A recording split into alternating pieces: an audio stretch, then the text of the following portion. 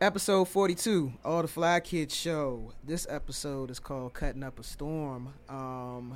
That may be a giveaway as to what our guest this week does for a living. Maybe not. But either way, I was introduced to this brother by super videographer Ryan Gordon. Also, I did so good last episode. I'm your host, Geronimo Knows. Got super engineer co-host Backpack Matt in here. What up, G? Per usual. Yep. Hope all y'all feeling good today. Yeah, man. Yeah. Great. Y'all got y'all coffee, y'all tea, y'all I'm water. Good, man. I'm almost there. Okay. Yeah. Good. But nonetheless, but yeah. So I was introduced to this brother, I guess today, through Ryan. Looked into his background, and I was blown away because everybody who knows me knows I'm always looking for a great barber. I don't have a problem as long as my bank account is looking good. I don't have a problem paying for a great experience. I'm all about great sensory experiences. And anybody who just like is very detail oriented and very passionate and creative in the work that they do. So without further ado, I'd like to introduce the owner of the Millennium Salon and of Dexter Fields Flowers. I got that right. Dexter Fields. Thanks for coming in. Thanks for having me. Glad to have you in, man. Like I said, I was really excited when Ryan told me about you. I checked out all your work and everything, and I was just like, dang, okay. I think I was actually like more blown away by like the floral arrangements than the actual barbering. Right. You know what I mean? But not to say that take away from your barbering skills or the salon itself, because it's amazing work that y'all are doing there. Right. Facts. You know, but yeah, we just. Like I said, we just like to do a whole round robin. Just take it from the top, man. Okay. Tell everybody where you're from. I'm originally from Savannah, Georgia. Okay. I moved to this area in, 1988. I graduated from college in 1988. Okay. And I moved to this area in 1988. Okay. And it was a unique time in DC's history in 88. It was very unique. You know, that's what brought me here. I would visit DC on my breaks from college. Okay. What school did you go to? I went to school in Huntsville, Alabama. Okay. It's called Oakwood College. Oakwood College. And shout out to Oakwood. Shout out. You familiar? Yeah, I grew up in Adventist. All right. So. Me too. Yes. Okay. Okay. Y'all just making me feel like old heathen in here. It's all good. I'm used to it. I'm a heathen. God's working on all of us. I'm an Adventist heathen. Yeah. I think that's a perfect way to describe it. Sad business. But yeah, so on my breaks from college, I came to DC, and I was taken back at the fact that it was just so many black people who were professional. Yes. That really resonated with me because I knew at a very young age I was going to be a professional. I knew that. And so to come to DC, I worked as a receptionist in law firms in downtown DC. I worked in Rockville in a marketing department. Yeah. Just as I worked in the mail room. But to be here in DC, it was something electrifying about it in the 80s. Yeah. You know, it's different now, but I still think that that same energy is still here. Yeah. So yeah, it was a transitional period for DC too, because like it's still very much Chocolate City, but you know there was a lot of tumultuous things taking place within the city and at the time, but it's still you still got that essence. You did right, along with like you said that those professional images like black professionals like en masse like that. So that's definitely. What'd you study in college? I started business management. Okay. And marketing. Okay, so that's relevant. It was relevant. I always like to ask what people study to see, you know, like if it still matches what they're doing today in some way. So yeah, definitely still relevant. But at the time, once people found out what the field that I went into, they thought I'd lost my mind. Really? Yeah. How so? Because you have a degree in business management, and you work in corporate America for 8 weeks. You quit your job, and you go to barber school. Okay. And that's the end of the story as they knew it. And you went to barber school up here? Yes. Okay. In the DMV area. Okay. What school? Bladensburg Barber School. Good old Bladensburg. Yeah. I think I'm familiar with that school. It's a little tiny school. I know a lot of barbers that have come out of there. Yes. A lot. Yeah. And great instructor, Mr. Mike. and he gave us a great foundation, and I told him, I want to open up a really nice salon, barber salon, a grooming lounge for men. That's what I want. Now, were you already patronizing grooming salons, having that experience when you were in Georgia? Were you already familiar? No. So it was an idea that I saw on the European side. Oh, okay. And I didn't understand why the same flavor was not on the African American side. Right. If you know anything about the art of barbering, we were the leaders. We cut everybody. Yes. Straight hair, curly hair. African Americans did it. So we somehow took a back seat and allowed somebody else to take over. Yes. In that regard, in terms of the gentlemanliness of the craft. Yes. Taking pride in what you did. Learning the proper art of a shave. Just the name of the store, Art of Shave. There's an art to shaving. Yes. And we were masters at that. So now in certain areas, depending on where your license is, it's illegal to use a straight razor. Really? For sanitary reasons and maybe infectious diseases and stuff like that. Maybe because I've only got my hair cut in major cities. I haven't come across that. Like if you don't use a razor, I don't care what kind of shop you are. I'm just like, I'm not coming back here. Right. So what piqued your interest in grooming and being a barber in the first place? And also, what was that 8 weeks like in corporate America? And like, what made you what was that tipping point where it's like, nah, I'm not doing this? I think when you are 18, 19, you do things quick all the time. Yeah. I don't like it. I'm not doing it. Oh, I like it. Let's do it. Get in the car and drive to Atlantic City just on a whim. Yeah. Who has gas in the car? I've done that. That's it. I've done so that. I feel like I was that young guy, 19. I mean, not 19. I guess I was 20 or something at that point. And I was like, this corporate thing is just not it. Yeah. It just wasn't because it was regimented. My success was contingent on somebody else. Yeah. And I was like, wow, I didn't sign up for this. So I just made a leap. And everybody except my family thought I was crazy. And I would get, did you hear what happened to Dexter? People, it sounds what happened? Like, what happened? What happened sounds like I died. No, but it was like, he quit his job. You made a career change. Well, okay, well, when you come along a line of people who everything is waged on your education and what you do with that education. Right. That's the box that you are told you have to fit in. If you deviate from those norms, then you went to school and you're not going to be an attorney anymore. You went to school, you're not going to be a doctor anymore. Or you went to school, you're not going to be a teacher anymore. That's unheard of. So it kind of makes you wonder, like, do people even at that level respect barbers and barbering as a valid and a valued profession? Right, absolutely. Even just at the base, at the core. A recession-proof trade. Beyond just going like, okay, I'm going to pay X amount of dollars for instead of paying for like a $20 haircut, I'm going to pay 40, 50, whatever. I'm going to pay like at the core. It's just like, oh, you a barber. That's it. You hit the nail on the head. It's undervalued. It's a devalued, undervalued. Man, as long as you got a light and a chair and some electricity, you can always make some money. And you're right. I tell people all the time, I go with you to the most significant moments of your life. I'm with you. Yeah. I'm with you. Facts. In the most significant. If you're going to a wedding, if you're going to a graduation, if you have to bury a loved one who's close to you, a job interview, you're going to come to get a haircut. You just feeling a little down. Down, right. You want to pick me up. Yeah. Right. Haircut will get you right back. It's a Thursday or a Friday afternoon, and you just want to make the best out of your weekend. That's it. It sets the tone for the weekend. For real. Yeah. It sets everything. Yes. Absolutely. Right. Absolutely. So. Okay. So you told Mr. Mike, I want to open up this grooming salon. What was his response? He was like, well, and he didn't bat an eye. I said I wanted to do. He said, what you have to do is learn everything possible.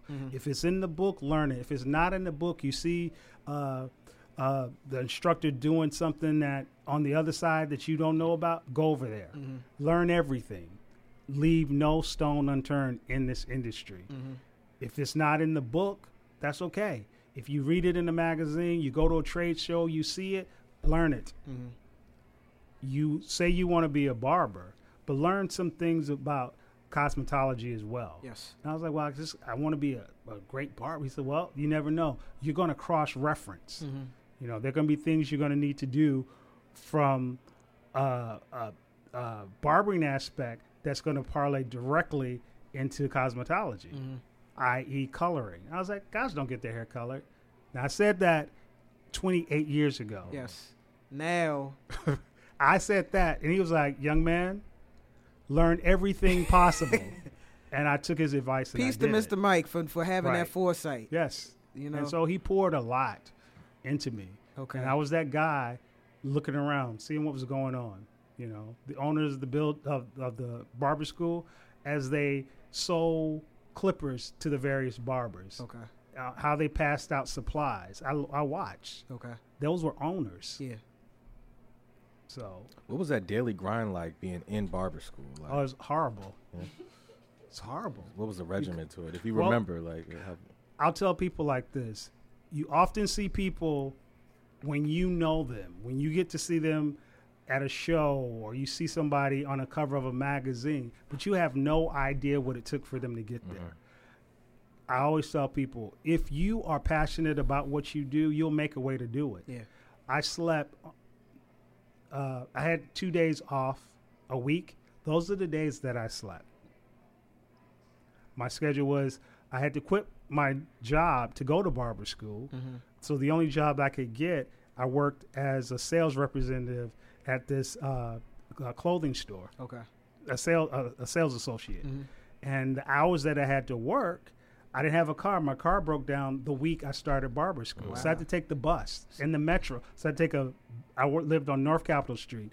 I had to take a bus to the metro station, get on the metro, go out to Rockville, go to White Flint Mall, work there, come back.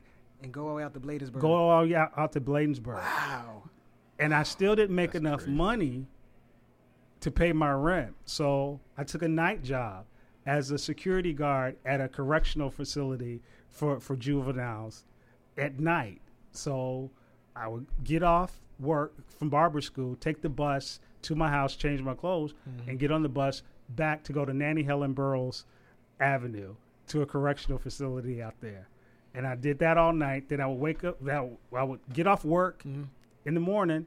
Then I would go get shower, get dressed to go to Rockville. Leave Rockville, go, that's what I did. So I had 2 days off. Those are the days I slept. And how long was the barbering program?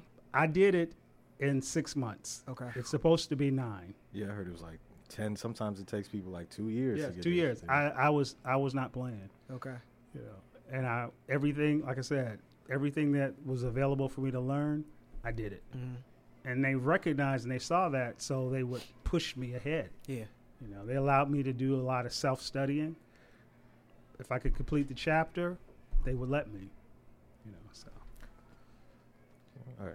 What role did, I know the barber shop has evolved over the decades and over the years, but originally, especially in the black community, like back in the day, what role did the barbershop play in a community besides just cutting hair? The barbershop in the black community was a social hub for everything. That's where the most important thing was information was collected and spread out. Okay. If there was something going on, you knew about it at the barbershop. It was a watering hole. Yeah. It was a watering, right. Yeah. So, and not only was it a place where men gathered, but they talked about things that were outside of themselves as well. Yes. So it was a safe haven so that they could talk about things that were happening. It was therapy. It was therapy. Things that pertain to their families, the political climate, definitely sports, entertainment, And so it was where we, a lot of times we hear if there's a big major fight, we'll get together. People will get together in their various homes. Well, people used to sit around the radio listening to the Joe Louis fight. Yeah. You know, things of that nature Mm-hmm. at the barbershop. Mm-hmm. So, yeah, it was more than just a haircut. It was experience back then. How many shops did you work in once you left barbering school? How many shops did you work in before you actually like opened up your own shop? One. And how long were you there? I was there about 8 years. Okay. I was 8 years. It was Okay. a great place. Okay. It was in Silver Spring, Maryland. It was called City Cuts. Okay. And it was on a nice street right across from the Safeway on Thayer Avenue. Yeah. And it was a great barbershop. It had a huge picture window. Mhm. So people passed that shop all the time. Yeah. There's a lot of neighborhoods. And so we got a nice flow of people, either from the Safeway or just people passing by. Mhm. So it was a great spot. And I met some of the best friends that I have to this day. Okay. I met at that shop. And is Millennium your first salon or? Yes. Okay. Millennium was my first. Okay. Yes. All right. So now I can go back to this question. At what point, just knowing the historical value and cultural significance of the barbershop in the black community, at what point did we have this breakdown in that whole experience to just like, oh, I'm going to the barbershop. You got these barbershops, a lot of them, like, you know, they do the quick cut, whatever. You pay $15, $20, $25, whatever. But you're not getting that sense of pride in the cut that you might get when you go to, say, a grooming salon or a place where like they're taking the time with you. And I've been to like the hood shop where they selling weed out the back all the way up to like paying, like I said, $50 for everything. I'm getting a hot towel, everything, and I'm getting a hot towel. I got like little this on my face. You know what I mean? Like I've done it all, and I just wonder, when did that breakdown happen? I'm of the opinion that the breakdown happened when people started to devalue themselves. Okay. I've heard people say, "Oh, I'm just a barber." Mm-hmm. A lot of times, barbering is a trade that people, if you have a small amount of raw talent to do, you can go to barber school a lot of times and you can be pushed through. And what I mean by pushed through is if your money's right, you can get out of barber school quicker than normal. Okay. So if a person already has a bit of a talent for it, but they want to do it legally, they'll do that route. So now I have a license, I can go and work in a shop. Or if I was in high school and they offered barbering as a trade, or if I was in the correctional facility and I picked it up as a trade. These are all ways that, you know what, I at least I can do something. When people don't recognize that the value of their hands, the value of their craft, they pass that on to the people that they service. They don't care. They're apathetic. It's just a hustle. It's a right. There you go. It's a hustle. For me, barbering is not a hustle. It's a career.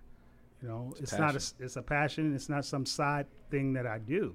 But if the mentality changed, you know, when we look at the barbers as just a barber,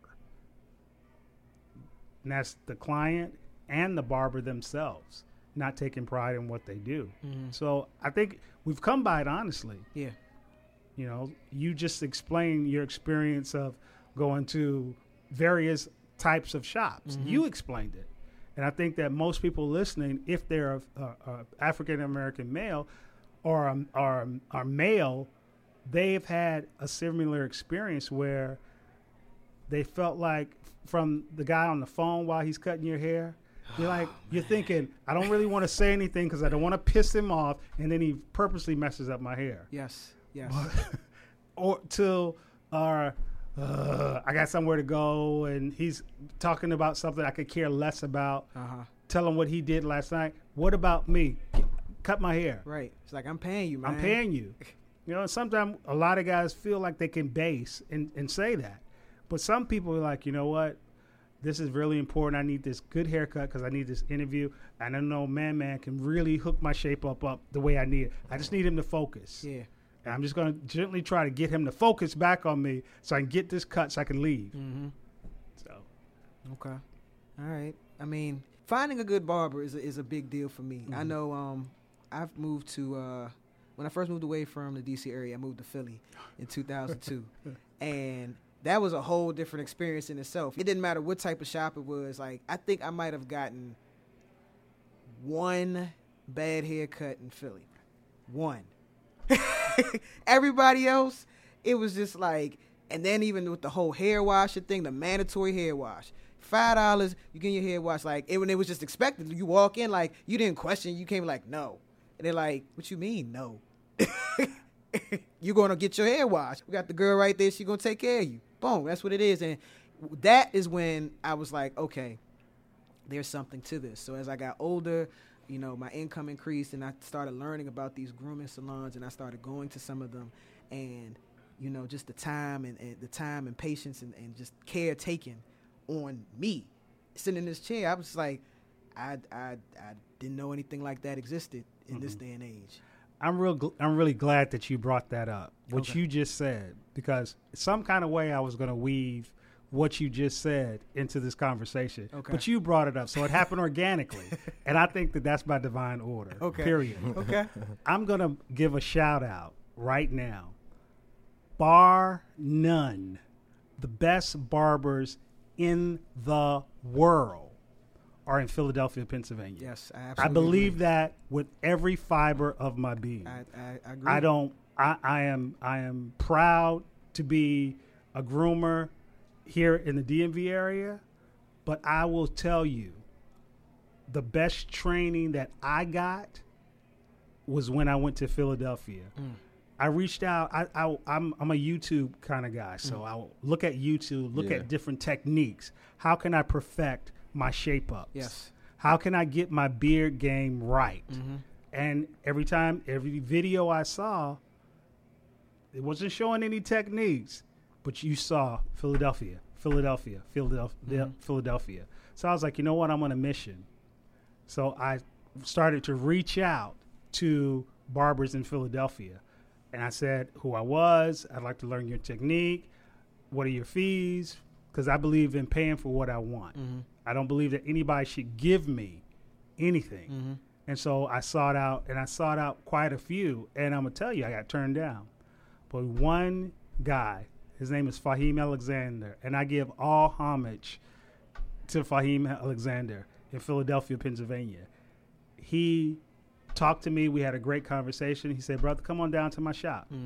Okay. I came to his shop and I was completely blown away, and it changed my life forever. In what ways, like when you first stepped in and just saw what was taking place, like how were you blown away?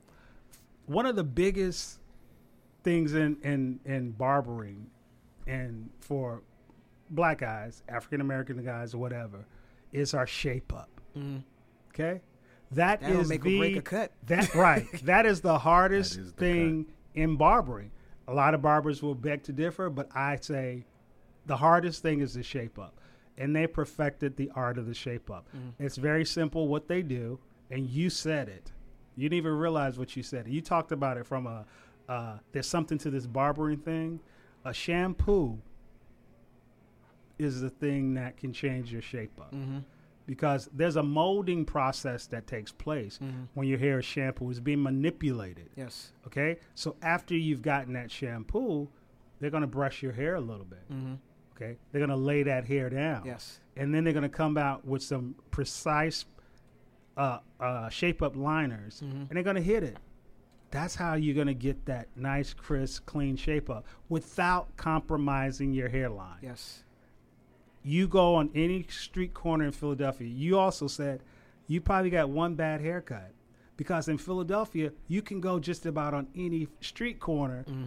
If there's a barbershop, you can go in there. Yeah. Now, I'm not vouching for customer service or anything like that, but I am vouching for a great haircut. Quality of the cut.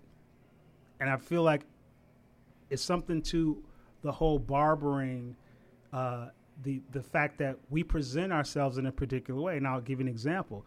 Oftentimes when a person needs to get their nails done, they'll look and see a corner. Oh, there's a nail shop right there. Let me get this quick manicure. Because that community has been known for giving you a quick service, an efficient service at a good price.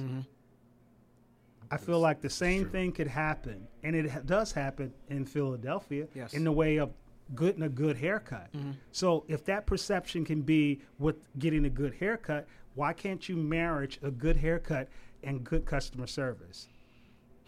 And that's where I step in. I think the customer service thing is a deeper seated issue. Yeah. Go ahead, Matt. Oh, finish your No, thought. that's what I was going. Okay, so I think this is a perfect time for you to kind of tell us in full the experience when somebody comes to Millennium. Right. Like, I'm assuming we're getting all of that you just said, because you speak about it passionately and some. So can you, Right.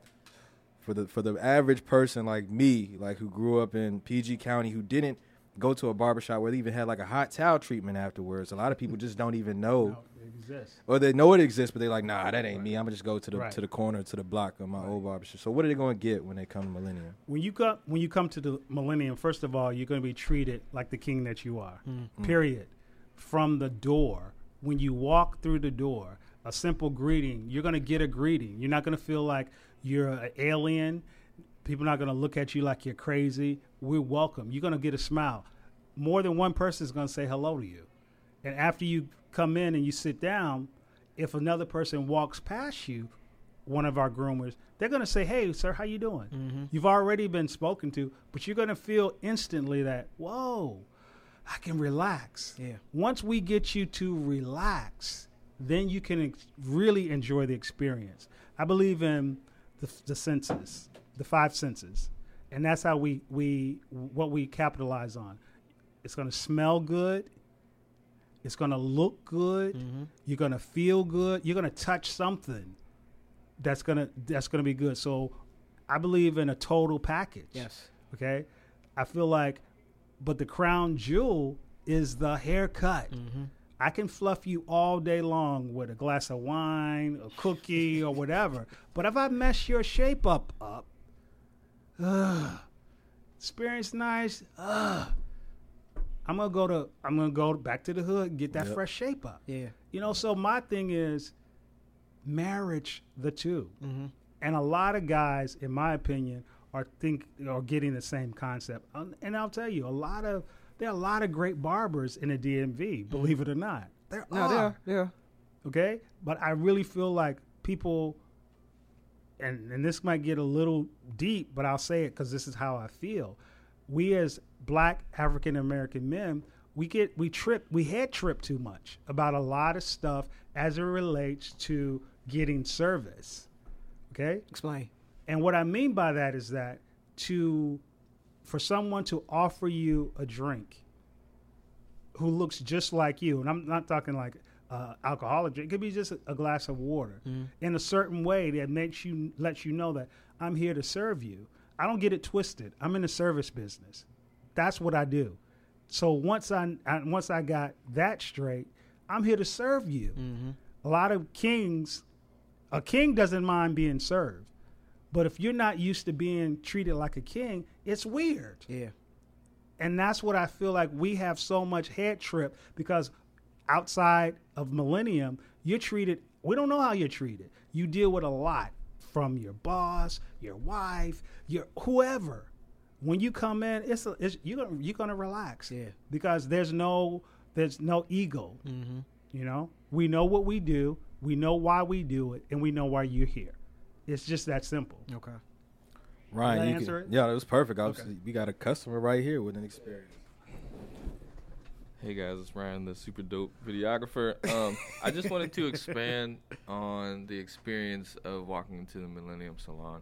You just went down the list of the senses and you forgot the hearing parts. Like when you walk into the shop, like the energy that the music gives off, at least for me as a musician myself, like the neo soul, like even there's hip hop, there's slow R&B. It's just like a very comforting thing. And like when you walk in, the guy Kevin at the desk, he stands up, shakes your hand, and offers you something to drink or a snack or something like that, right?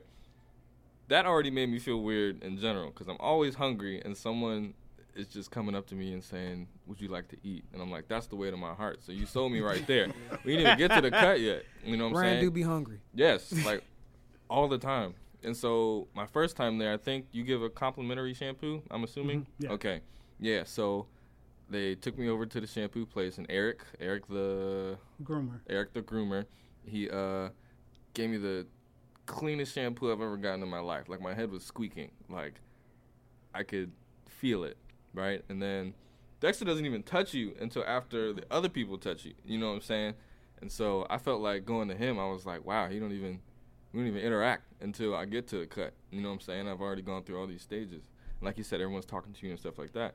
And then for the cut, my whole thing is I get nervous when the barber, like, takes too long on the line, or, like, they keep going back and forth to different sides and stuff like that. Or I feel like if they don't change their razor enough, they don't really know what they're doing, all that stuff. But when you're sitting in the chair, it's like you just feel comfortable. And what really got me was I told him what kind of haircut I normally get, and then he paused for a second and was like, are you sure that's what you want? And no one had ever asked me if that's what I want. So he broke down what kind of haircut I should get because of the shape of my head and stuff like that.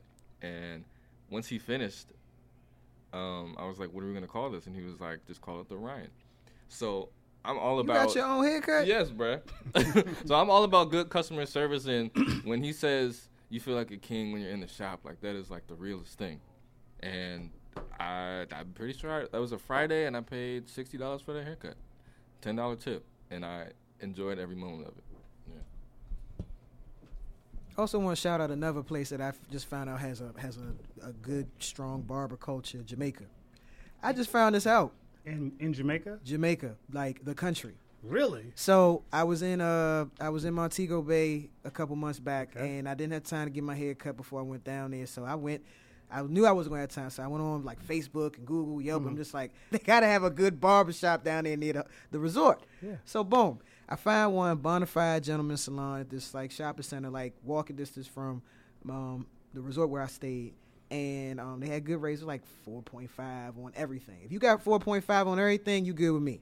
So I walk over there, mind you, I got a $12 fade, $12 US fade with the whole like hot towel treatment. Like, I was greeted by everybody, including the nail techs. They was offering, they had refreshments, everything, you know what I mean? And I was just like, I walked out of there and I'm looking and I'm just like, I just paid $12 for this. This is crazy. Do they even know what I had to pay in the States for this? But, like, I learned from some other people who have family in Jamaica and go to Jamaica often, like, there's actually, like, a very prominent barbering culture in Jamaica. Look into that. I will. Definitely. Look into that. Because I didn't know. I go to Jamaica quite often. Yes. But you don't think about getting a haircut. I never think about right, and I don't think many people think about that, and they probably, especially in the tourist areas, they probably bank on people like, oh, somebody didn't have time to get a cut. So maybe even that's why they have like really put some effort into it, you know what I mean? Yeah. But yeah, just wanted to shout out Jamaica real quick for that. All right, Jamaica. So you talked about, searching YouTube and getting inspiration and looking at new styles and new trends and stuff like that, going to trade shows. So you're clearly embracing like technology and this new frontier of media to, for self-learning and to self-edification. Right. But you're also, using social media and the platform to like market and communicate what's going on at Millennium outward. So like, was that like a natural gift of yours in terms of like, taking advantage of social media? Did somebody put you onto it? How'd you learn to kind of really harness this tool for the right reasons and get the good return on investment? Great question. I had all kinds of aversions to anything social media up until 5 years ago. Okay. That's still not bad. It was nothing. I've been cutting hair for 28 years. So there was a larger portion. I was like, Facebook, whatever. What is Facebook? Right. All these other things. I thought they were completely and totally unnecessary. Yeah. I enjoyed a private clientele in a studio space, my first space. You had to be buzzed in. You had to know who I was in order to get in. I didn't have a storefront. Well, we expanded 5 years ago, and we opened a larger space, which was more visible. Okay. So I commissioned the services of Dash Marketing, and to train me because I really wanted to get it right. This was the opportunity for me to really showcase in a larger space what we offered. Now, would you have hired that agency had you not even studied marketing in school? Probably not. Okay, because a lot of businesses wouldn't think to hire. I think in keeping with being a barber, I think I would have had a large level of arrogancy to say I can do it. I can do everything. I can put my shampoo bowls in. I can drive the truck get my furniture. I can do everything. I can market myself as well. Well, I understood my limitations. Yeah. And I did not know that they would tell me about social media. I thought they were going to tell me, this is the best color flyers to get. These are the best kind of business cards to get, because that's what I was used to. Oh, the physical. Right. Yeah. You see, I'm still looking at it from my perspective. But for them to say, wait, you have to have a social media presence. Okay, there's things called the different sites where people can review you, and people can be drawn to that based on a review. Yes. All these things, these concepts were foreign to me. And I was like, it's just way too much. I don't want to do it. But one thing about me is that I trust professionals. If I expect someone to trust me as a professional, I've got to extend that same courtesy to somebody else in a field that I may not know about. So if they're marketing, I know enough about marketing to know that these people might be onto something. So I might need to listen. And I did. And I'm 1,000% happy about what they told me. And I'm learning every day more inroads and more how to have more of a social media presence and target market for a particular type of client that you're looking for. Okay. So I tell people all the time, expand it beyond of what the knowledge base that you have. So I mean, I think it's dope too. Like, do you find that there are a lot of barbers, like you said, how you say, you watch these YouTube videos, just to continue to sharpen your skill set, see what else is happening, any new techniques. Do you find that there are a lot of barbers doing the same, wanting to just like continue to fine tune and sharpen their skill set, or is it the opposite? I think that a lot of barbers have a great measure of competency in themselves. I think that I know that I always want to be relevant. Okay. And I had to humble myself, and that's a big word in the barbering industry. Humble myself and recognize what I don't know. So it's safe to say that most barbers are arrogant? Yes. Okay. Yes. Okay. And I'll tell you why. Because in a matter of under 20 minutes or more, we can make you go from a 0 to a 10. The average guy, you can come in looking one way, and, you've seen the memes. We had the great fortune of doing a homeless effort with. I was going to ask you about the Sunday Soul event. That was a great. Cuts for the Homeless. That was a great effort when I had the blessing to groom a young man. And what he looked like before and what he looked like after was completely different. But I think that touching on what the power that barbers have, groomers have, is that we have the ability to uplift someone's spirit. Yes. I did it through a haircut, but I connected with him first before the haircut began. This is a place where we can exchange information and knowledge, but we also can empower and inspire. And so he sat in the chair, and I was like, "Hey, brother, how you doing?" He was like, "Man, I'm okay." I was like, "Man, you better than okay. You're a rock star." That's what I said to him when I was draping him. I said, "Man, you're a rock star. And when I finish with you, you're gonna get all kind of numbers." That's what I said to him. Yeah. And he kind of chuckled. I didn't make any judgment on him as it relates to, you probably haven't had a date in whatever year, you know what I'm saying? Based on him being homeless. But what I saw in him was a person who could use a encouraging word. Yeah, because I even reading in the write up, one of the write ups about the event, they quoted you saying, like, "You're my brother. I'm gonna take care of you." Yeah. That's what it is. Like you didn't treat him like a charity case. You know what I mean? And even still in all of that, you told one of the guys, like, you can always come back and see me. Yeah. You know what I mean? Which I thought was dope too. You know what I mean? Like, and I saw the pictures. Like, I was like, man, like, that's a real transformation. Right. And just to see the smile on his face too. Right. That was good to see as well. And it's empowering. And that's what we said. We have the ability to uplift each other with all the things that are going on in our community. The things that we're up against in terms of of police brutality, all those type of things. In my opinion, the barbershop, the salons, they're the hub for us to fuel each other up. Yes. I'm not saying gas us up to do something stupid, Right. but to empower us to say, you know what, we got this. Let's hold that there because I actually want to expound on that All right. in a second. But I want to go into critical place theory. Okay. Ryan, tell you about that? Yes. Okay, good. Yes. So, for anybody who's just first time listening, critical place theory, 3 things you love, 3 things you hate about the city you live in. Start with the good or bad. I'll start with the bad first. Okay. DC, what I hate is the traffic. Okay. I think that's anybody can agree. I on. really hate the traffic because if not for the app that allows you to pay Park Mobile. Park Mobile, Yeah. I would never come to DC. Because it seems like since Park Mobile, there are more parking spaces. So No, I ain't think about that. I'm about to. since it seems like I'm not driving these days, so I don't know. But I didn't. Yeah, I never thought about that. And it's really more affordable than parking in a garage. Absolutely. Facts. Yeah. Absolutely. So, Absolutely. I might need to go in a place for 10, 15 minutes. Yeah. It's going to be $1. Unless you parking all day, Yeah, it's no point parking in the garage. exactly. So I definitely hate that about DC, the issue of trying to find parking spaces. Mhm. There are a lot of great restaurants in DC that I can't go to because there's no parking. Yeah. You know, it's like, you in some of these neighborhoods that you go in, you got to park 5 blocks from your car. Yeah. The restaurant's on Georgia Avenue, Mm-hmm. but you're going to park on Shepherd Street somewhere, you know. But that's why a lot of new spots got the valet That's because it. they know what it is. They Right. know parking is a hot commodity. Okay. So I hate the parking. I hate that they did away with Riverfest.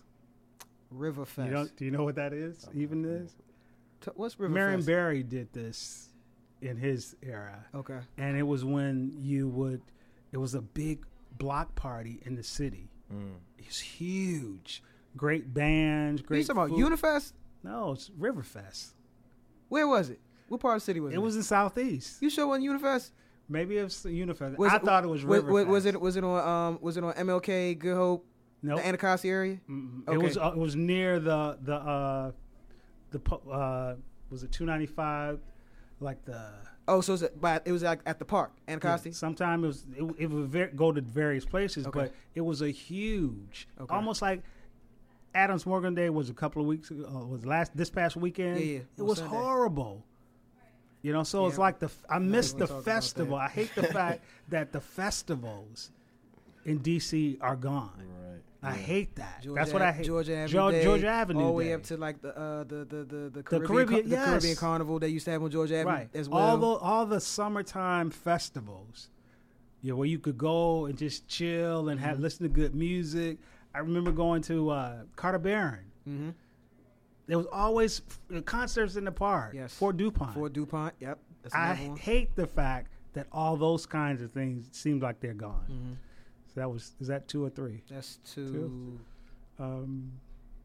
I hate the fact that it's no longer as much Chocolate City as I like. Yeah. And I don't have a problem with people coming and moving to the neighborhood, but don't act like who've been in the neighborhood don't belong there because you just moved in. Mm-hmm. That's what I don't like.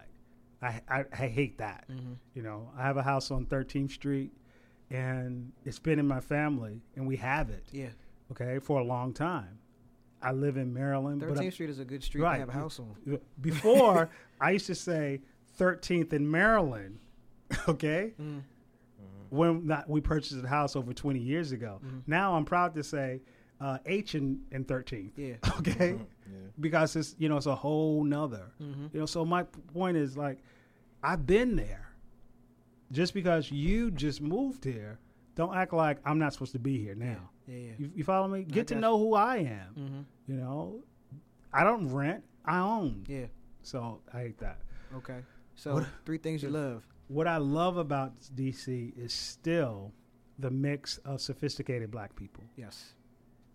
You know, that's the thing that I love. The fact that you can go to the Four Seasons and see somebody who lives in DC Mm-hmm. at the Bourbon at the Four Seasons. Mm-hmm.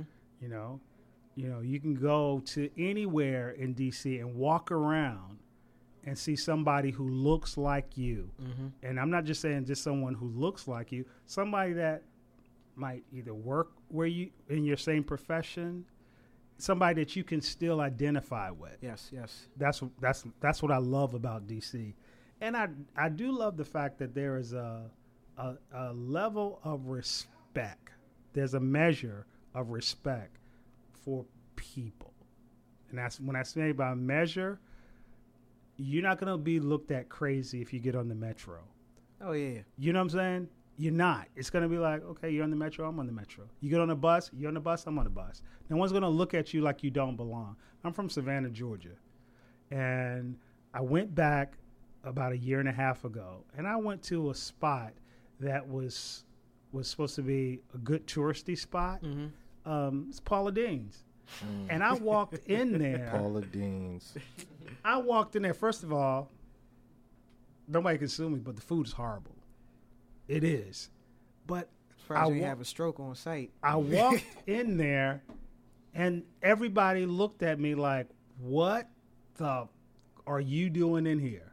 Now, did they look at you like that because you're black? Yes, or how you presented? No, like, I'm black. okay. You know, it was very Anglo-Saxon in there. Very. It was thick, deep. So it's like, you're in Savannah, Georgia, black city. What's up with that? Yeah.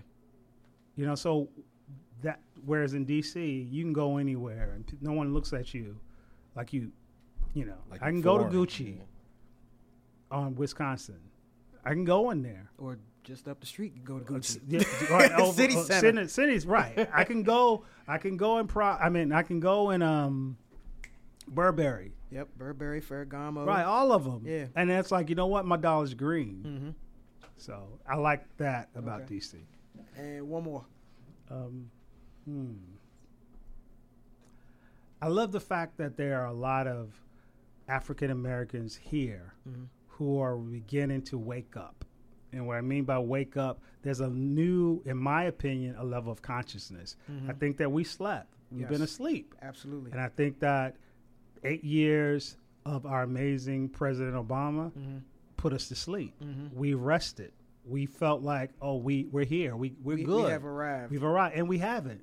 And I think that as much as I hate the guy who's in the White House now, I feel like we're waking up now, understanding that this stuff is alive and well. Racism is alive and well. But we can't. I like the fact that I affiliate with so many people who said, you know what? I'm still going to do me. I'm going to strengthen my own. And my own is you. You're part of me because we're family. We're going to strengthen our family. We're going to support each other. Yes. We don't need them. We can empower our own self as opposed to, oh man, waiting to find out what they're going to do for me. I've been an entrepreneur all my life. Yes. All of my adult life.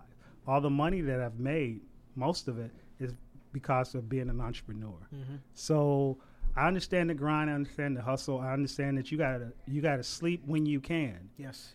You gotta grind all the time. You're always looking. I'm always looking for an opportunity to make my family secure. Absolutely. As an So, entrepreneur, you have to. you have to. always be looking for those You opportunities. the opportunity. You can't. I don't have sick days. Right. I don't have was it so what do they call it? Leave, they use it or lose it. What's Yeah. that? Yeah. Oh, PTO, paid time off. Yeah, Oh, yeah, okay. I never. Yeah. Yeah. I don't know. It's like, I what's have that? no concept of that.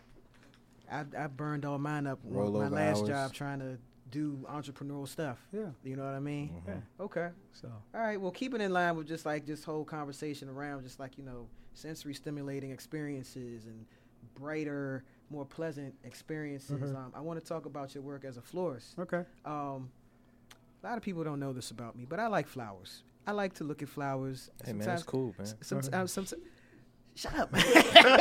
What do you say it like that? But I like to look at flowers. Sometimes, depending on who you are, I like to give flowers. You know what I mean? But I went on your site and your floral site, and I was just like, okay, one, which came first, the chicken or the egg? Did you need, and if the floral arrangements came after the barber, like, could you have done the floral arrangements had you not been a barber first with that eye for detail? Like, just crazy, man. I was like, man, I just want to buy some flowers now. Okay. Like, I'm Okay. gonna give my mother some flowers. Okay. That's what we get some flowers Yeah. too. She would like that.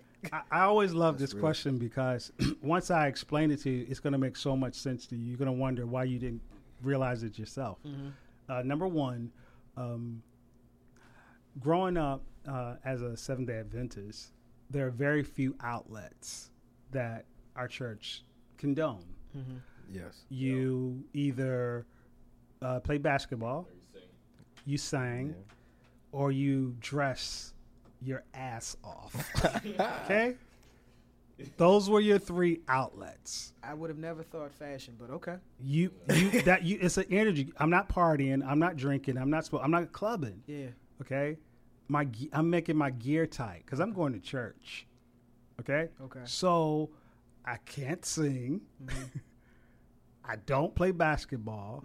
So so fashion was a natural inclination for me. Okay. So in understanding fashion, you have to look at colors and concepts.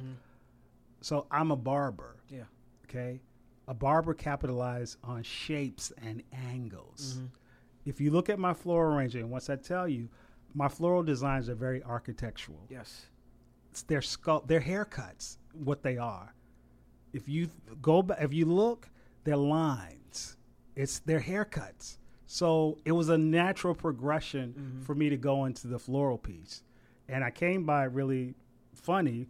I opened up the first space that I opened up, and my sister sent a floral arrangement as a congratulation. And in the shop, I always believe, from a Southern perspective, I believe in hospitality and you being comfortable. So the space looked like you were walking into someone's house. Okay. And we had a big mirror and like a table. And we placed the flowers on that table. I'm all about customer service. So about a couple of days later, the flowers died, so I threw them away. But people were coming in the shop and say, oh, that was nice. What happened to the flowers? Because it was a unisex salon. So we had female clients as well as male clients. So it was like, so I called my sister up and I said, hey, my clients like this flower thing. You know, that's what I said, this flower thing. Send me some more flowers. She was like, buddy, you're on your own. I was like, no, my clients like it. So what should I do? She said, go to the Safeway. Get 3 bunches of one kind of flower and put it in a vase. And I did that. And 2 days later, the flowers died. I was like, this is way too expensive. I can't every 2 days Go get flowers. So she said, did you cut the flowers on an angle? Did you put them in water? I'm like, I know that's what I was supposed to do. Sound like me. Cut them on an angle, put water in it. So I went on a search. I went to Barnes & Noble and I sat in the floral section at on books about flower arrangement. I just read.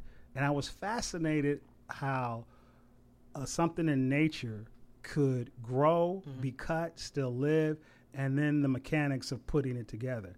Then the light bulb went off in my head. This is the same thing in cutting. I do a foundation of a haircut. Yeah. Angles, 45 degree, 90 degree. And I was like, I think I'm going to do flowers like I do haircuts. Yeah.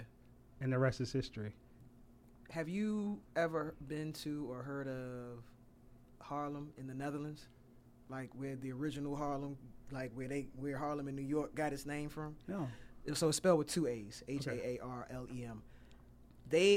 When I go out there, I want to go to Harlem to visit like these floral gardens. Like it's friggin' like expansive and just like mad colors of like just different types of flowers. Like, yo, put that on your to-do list. Okay. As a florist, like this is something you got to see. Look it up, Harlem, Okay. and it's like one of the biggest tourist attractions. Uh-huh. Like flowers Wow.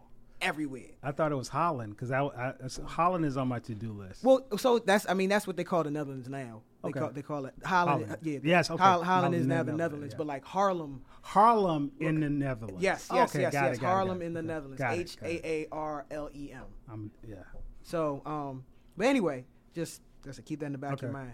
mind. Speaking about how you said your flowers are like barberings, like cutting heads. Like you had this one, I think on the page we had your roses and carnations. It's like in this white vase and the white carnations, and that was just the big white old gigantic ball. Yeah, right? and I was just like, I ain't never. How do you do that? Like I ain't never seen nothing like that. I was like, yo, isn't that an afro? And that's exactly when you said it's like a haircut. I was like, it was like an afro. Come to think about Yes. it, that was really dope, man. And afro, think about it. And I love this. Afro is a globe or a light bulb. Think about it. That's deep.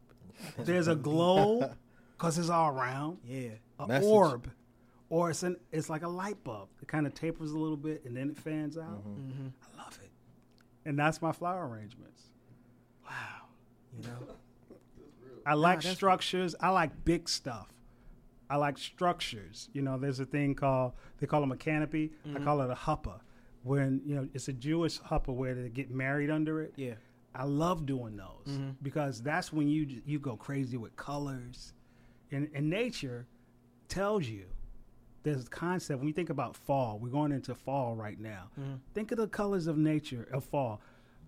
Man says that fall is orange and yellow. No, rich fall is purple, hot pink, burnt orange, red, jewel tones. That's what real fall is. And so I take my clue from that. And I marriage food, fruit with flowers because the color palettes are the same. Yo. And it's dope when you put them together. That is. And I want to dispel a rumor, a myth, not a rumor, a myth. Floral arrangement is very difficult. It's manly because you're building stuff. You have to lift heavy boxes. Yeah, that was going to be my next question. It's a male dominated field. You could not be women usually have to hire men because you buckets of water that weigh 20 pounds and you put flowers in them. Boxes that you got to lift. You got to go on trucks. You got to go on lift ladders. You know, you build. You're always building stuff. Yeah, we build trees that we have to cut and then fit in a truck. I got to drive. You got to know how to drive a big truck. You follow me? So it's extremely physical. Most people who will look at my work, oh, I want to work with you. I want to do it. They last about a half a day. It's very physical. I can imagine, like, just thinking about that, and even though what you do on both sides with the barbering and the floral arrangements, like, a very detail oriented, similar in a lot of ways. You treat them and look at them in the same way. Like, is there any difficulty switching gears? Like, you get a job for some floral arrangements that you need to do, but then you got to go back into the salon, and like, is there any difficulties you experience there? It is not, because I believe that you have to focus. What I would do is I would cut hair on certain days and do flower arrangement only on certain days. I never mix the two. I'm what is called an event florist. Okay. So that means that I don't have a freestanding shop where you can come and buy flowers. If you have an event, you can hire me. Okay, so I never have the duality of having to switch back and forth. Now, my current space in my basement of my current space is my floral studio. Okay. So after I finish cutting hair, if I have a floral job to work on, an event, I go right downstairs. You just go downstairs in the basement of the salon. In the basement of the salon. Wow. Okay. So I get to, the duality is there, but I don't conflict because I feel like a client should always feel like they're your priority. I'm not going to cut a person's head and then skip another person and go deliver a flower arrangement. And then I come back and there's a flower smell. Okay. Yep. and if I'm in your face with the clippers, you're going to smell my hands. Yeah. And that flower smell, it's not always pretty. Right. So okay. I believe in focus one thing at a time. Okay. So I never ever mix the two. So I want to dial it back to what we were talking about earlier before we went into the critical place theory, and just how, like, being in the barbershop and just how that's therapeutic. And the work that you do, even at the level that you do it, something that's very big in the topics of discussion in the media and now with regards to black men is like black masculinity, right? And how it's viewed by us, people who aren't us, black men or what have you, toxic masculinity, whatever you want to call it. Do you think that you as a barber, or that even like the barber shop, as it plays the role in many black men's lives, could be a place where that could slowly start to diffuse? Because there's a lot of like really unrealistic standards that just black men we set for ourselves. Forget what everybody else wants us to do, but like what we set for ourselves. Like, so we all watch Insecure in here. Last night's episode, I don't watch it. I don't know what that is. Don't worry about it. Okay. But anyway, it's a show about just like black millennials, just dealing with the ups and downs, ebbs and flows of being adults. Okay. You know, but one of the characters, Lawrence, who was in a relationship with the main character, Issa, they come together just really for some closure. One is moving out, this, that, and the third. But he says to her, they broke up. He says to her, you know, sometimes I set expectations for myself, and when I missed them, you know, I shut down. You know what I mean? And so that even in itself, proving that we set a lot of times set unrealistic expectations for ourselves that are hard to deal with, and we act out in different ways.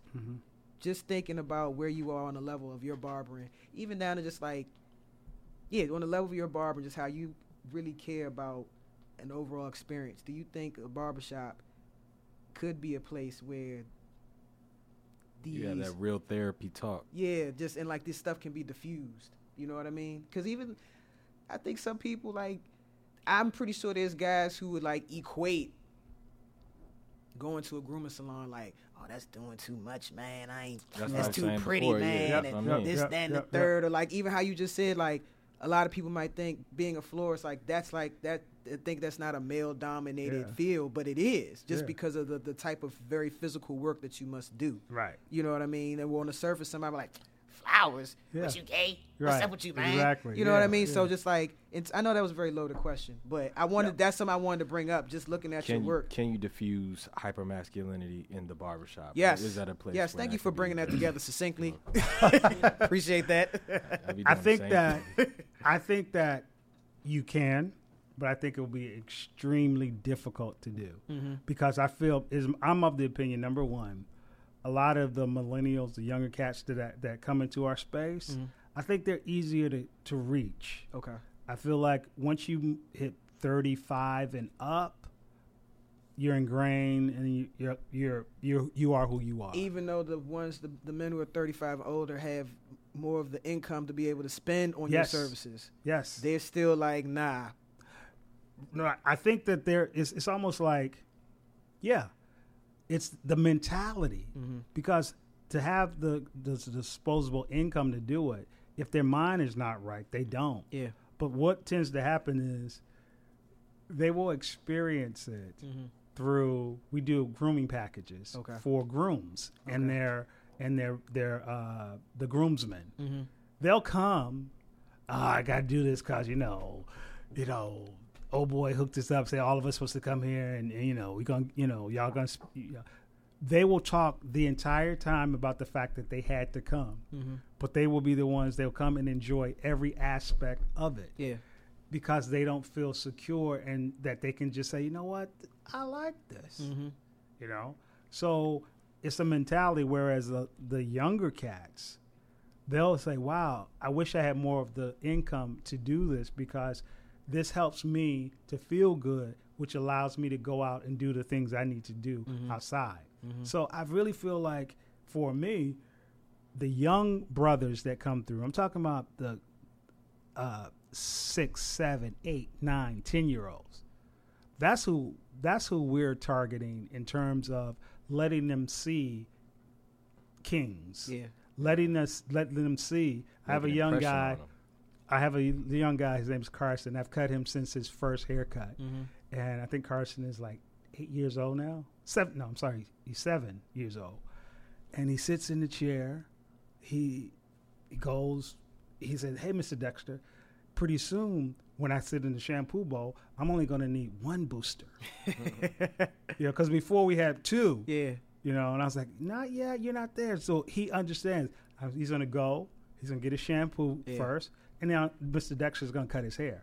Sit him in the chair, cut his hair, And he said to me, just this, like 2 weeks ago, at the end of most of the services, we give a hot towel wrap. And that is to get the loose hair off you. And it actually feels pretty good. Yes, it does. It's So amazing. After I cut his hair, we were having a conversation because we talked to our young kings. We talk to them while they're in the chair. We ask them about their schoolwork. We ask them to spell words. We ask them to count. We always are engaging them. So I'm engaging him. So I'm thinking, okay, I dust him off, snap the cape off, and he was like, Mr. Dexter. And I'm like, what? What's up, Carson? He was like, he said, my service is not complete. 7 years old. Because for as long as he's been coming to me, he knows the ending. Yeah. And it's his hot towel wrap. Okay. He's looking forward to that. And he's looking forward to it. So my Absolutely. point is, if we get people to the point where they look forward and they expect this kind of service, being that hyper masculinity thing goes out the window. If you go and come in our shop on any given day, especially on a Thursday or Friday, you'll see all types of guys. You'll see somebody laying back getting their beard shampooed. You're going to see somebody getting a facial. And it's not this atmosphere where, you know, who wants bad skin? Everybody wants good skin, you know. So cleaning your skin, cutting your hair, grooming, you know, and we're going to put the towel and we're going to wipe around your ears. We're going to wipe your neck. You know, it's summertime, so oils build up. These are things that are designed to help you. Yeah, yeah. And once you get in the mindset that it's not like I want to sleep with you. It's not, you know what I'm saying? It's like you're relaxed. Yeah. You know, I think oftentimes just as if a person is not used to getting a massage, you know, a lot of times, you know, a male will go to a female to get a massage, whatever. Usually if your idea of getting massage is It's sexual. then you can't have a man give you a massage. Right. That's going to freak you out. Right. You follow me? So I think that it depends in the mind, that a lot of things that happen to us in our mind have nothing to do. It's not This is real, grooming. bro. Yeah. You know? Yeah, grooming and taking care of yourself, like, that's just something you should do Exactly. in general as a human being. Get your, but get there your again, pedicures too. right. There. Hey, man, look, y'all, I'm here to tell See? y'all, you get you a good nail tech Right. Yes. out here.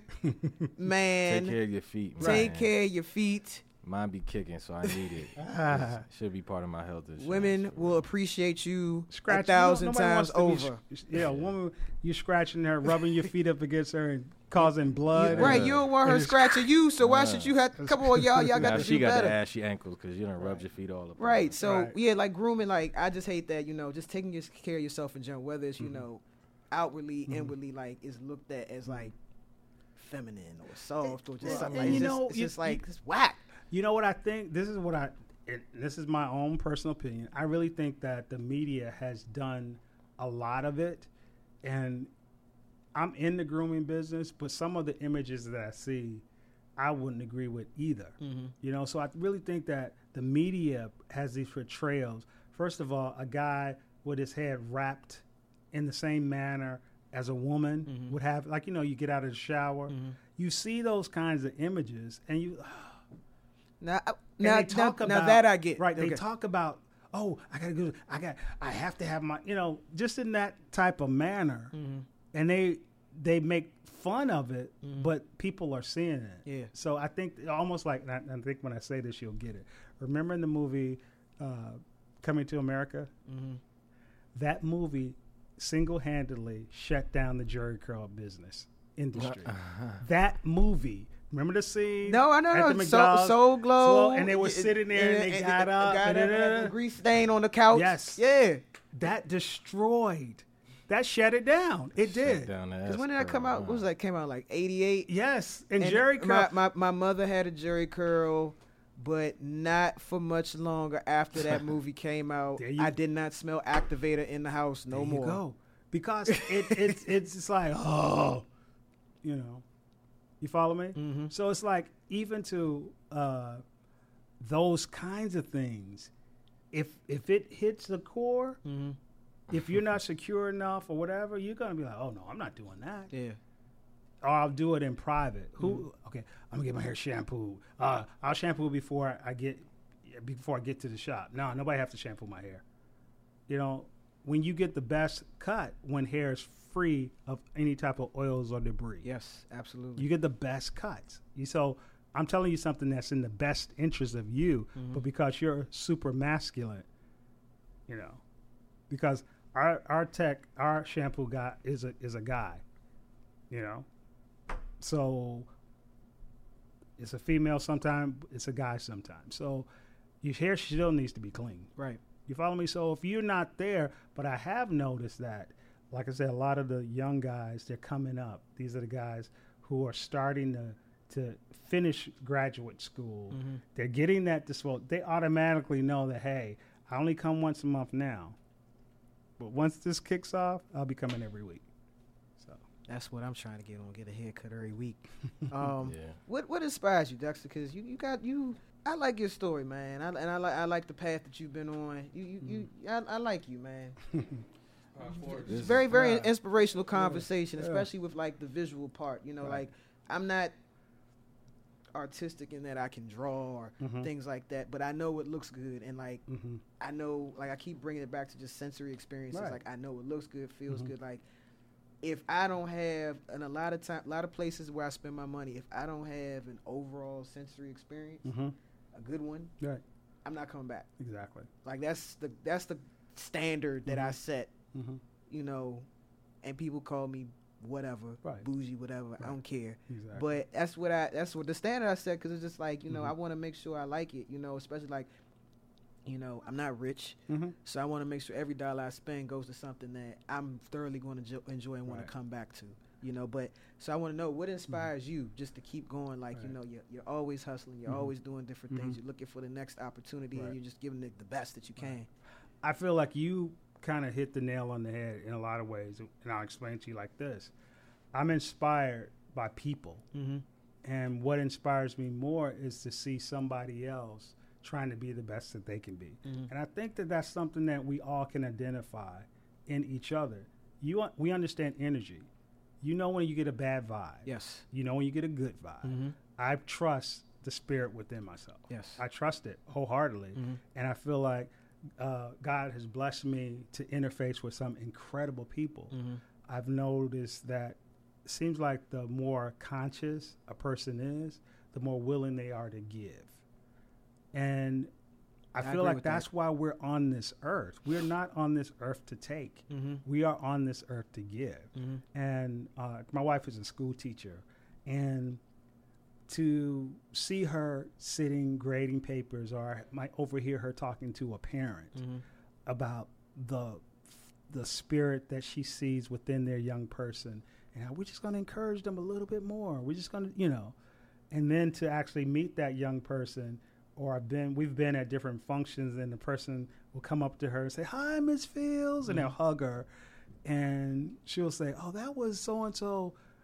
You know, student, and to see that person light up, to be able to share with her something that she's given, that's priceless. Yeah. And so, like, I have an apprentice, and when I'm explaining a concept or idea to him, or telling him how to interface with a client, and at first he's apprehensive and he's not 100% sure, and to hear him give a spiel, because he knows it. And I'm like, wow. And how that pride that you get knowing that I've just helped somebody. Yeah.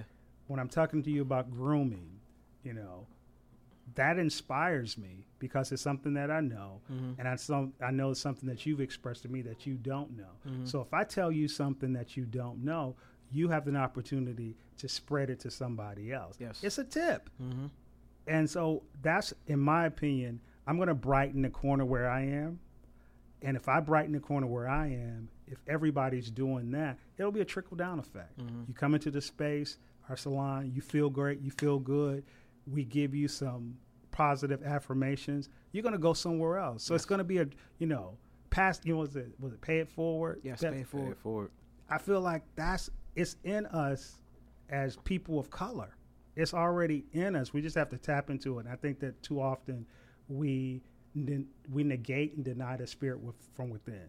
And I've been able to really reach not only a higher level of consciousness, but I've recognized that when you give, I'm my best self when I give.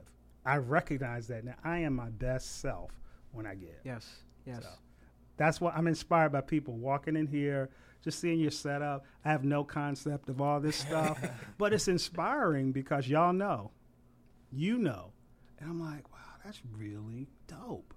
We got this little microphone. People are listening to us, but they can't see it. This is like a dope little setup. You know, I've seen these on TV. I'm right here now. Yeah. So it's like, wow.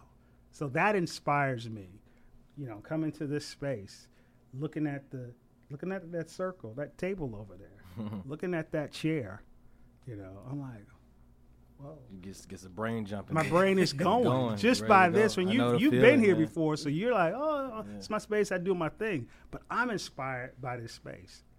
So That's true mark of a creative. You know what I mean? You're always find inspiration inspired wherever you go. Yeah. You know? Well, that's all I got. You know, Matt, you got anything else? What is one piece of practical or abstract advice that you would give to the young woman, a young man who's aspiring to be a barber or is contemplating it and just had a passion for it, has always been interested in it, but, you know, wants to learn more? Or a florist. Or florist. Right. I would say, truly and honestly, be true to you. Put your individual stamp on what you feel is your passion. You know, be inspired by other people. Put your own spin on it. That's how. I think that's a rule for every creative, every individual out there. Look at and be inspired, but put your stamp on it, and understand that nobody's an island. You know, people get into this whole thing of, oh, you copy me. No, there's no such thing as.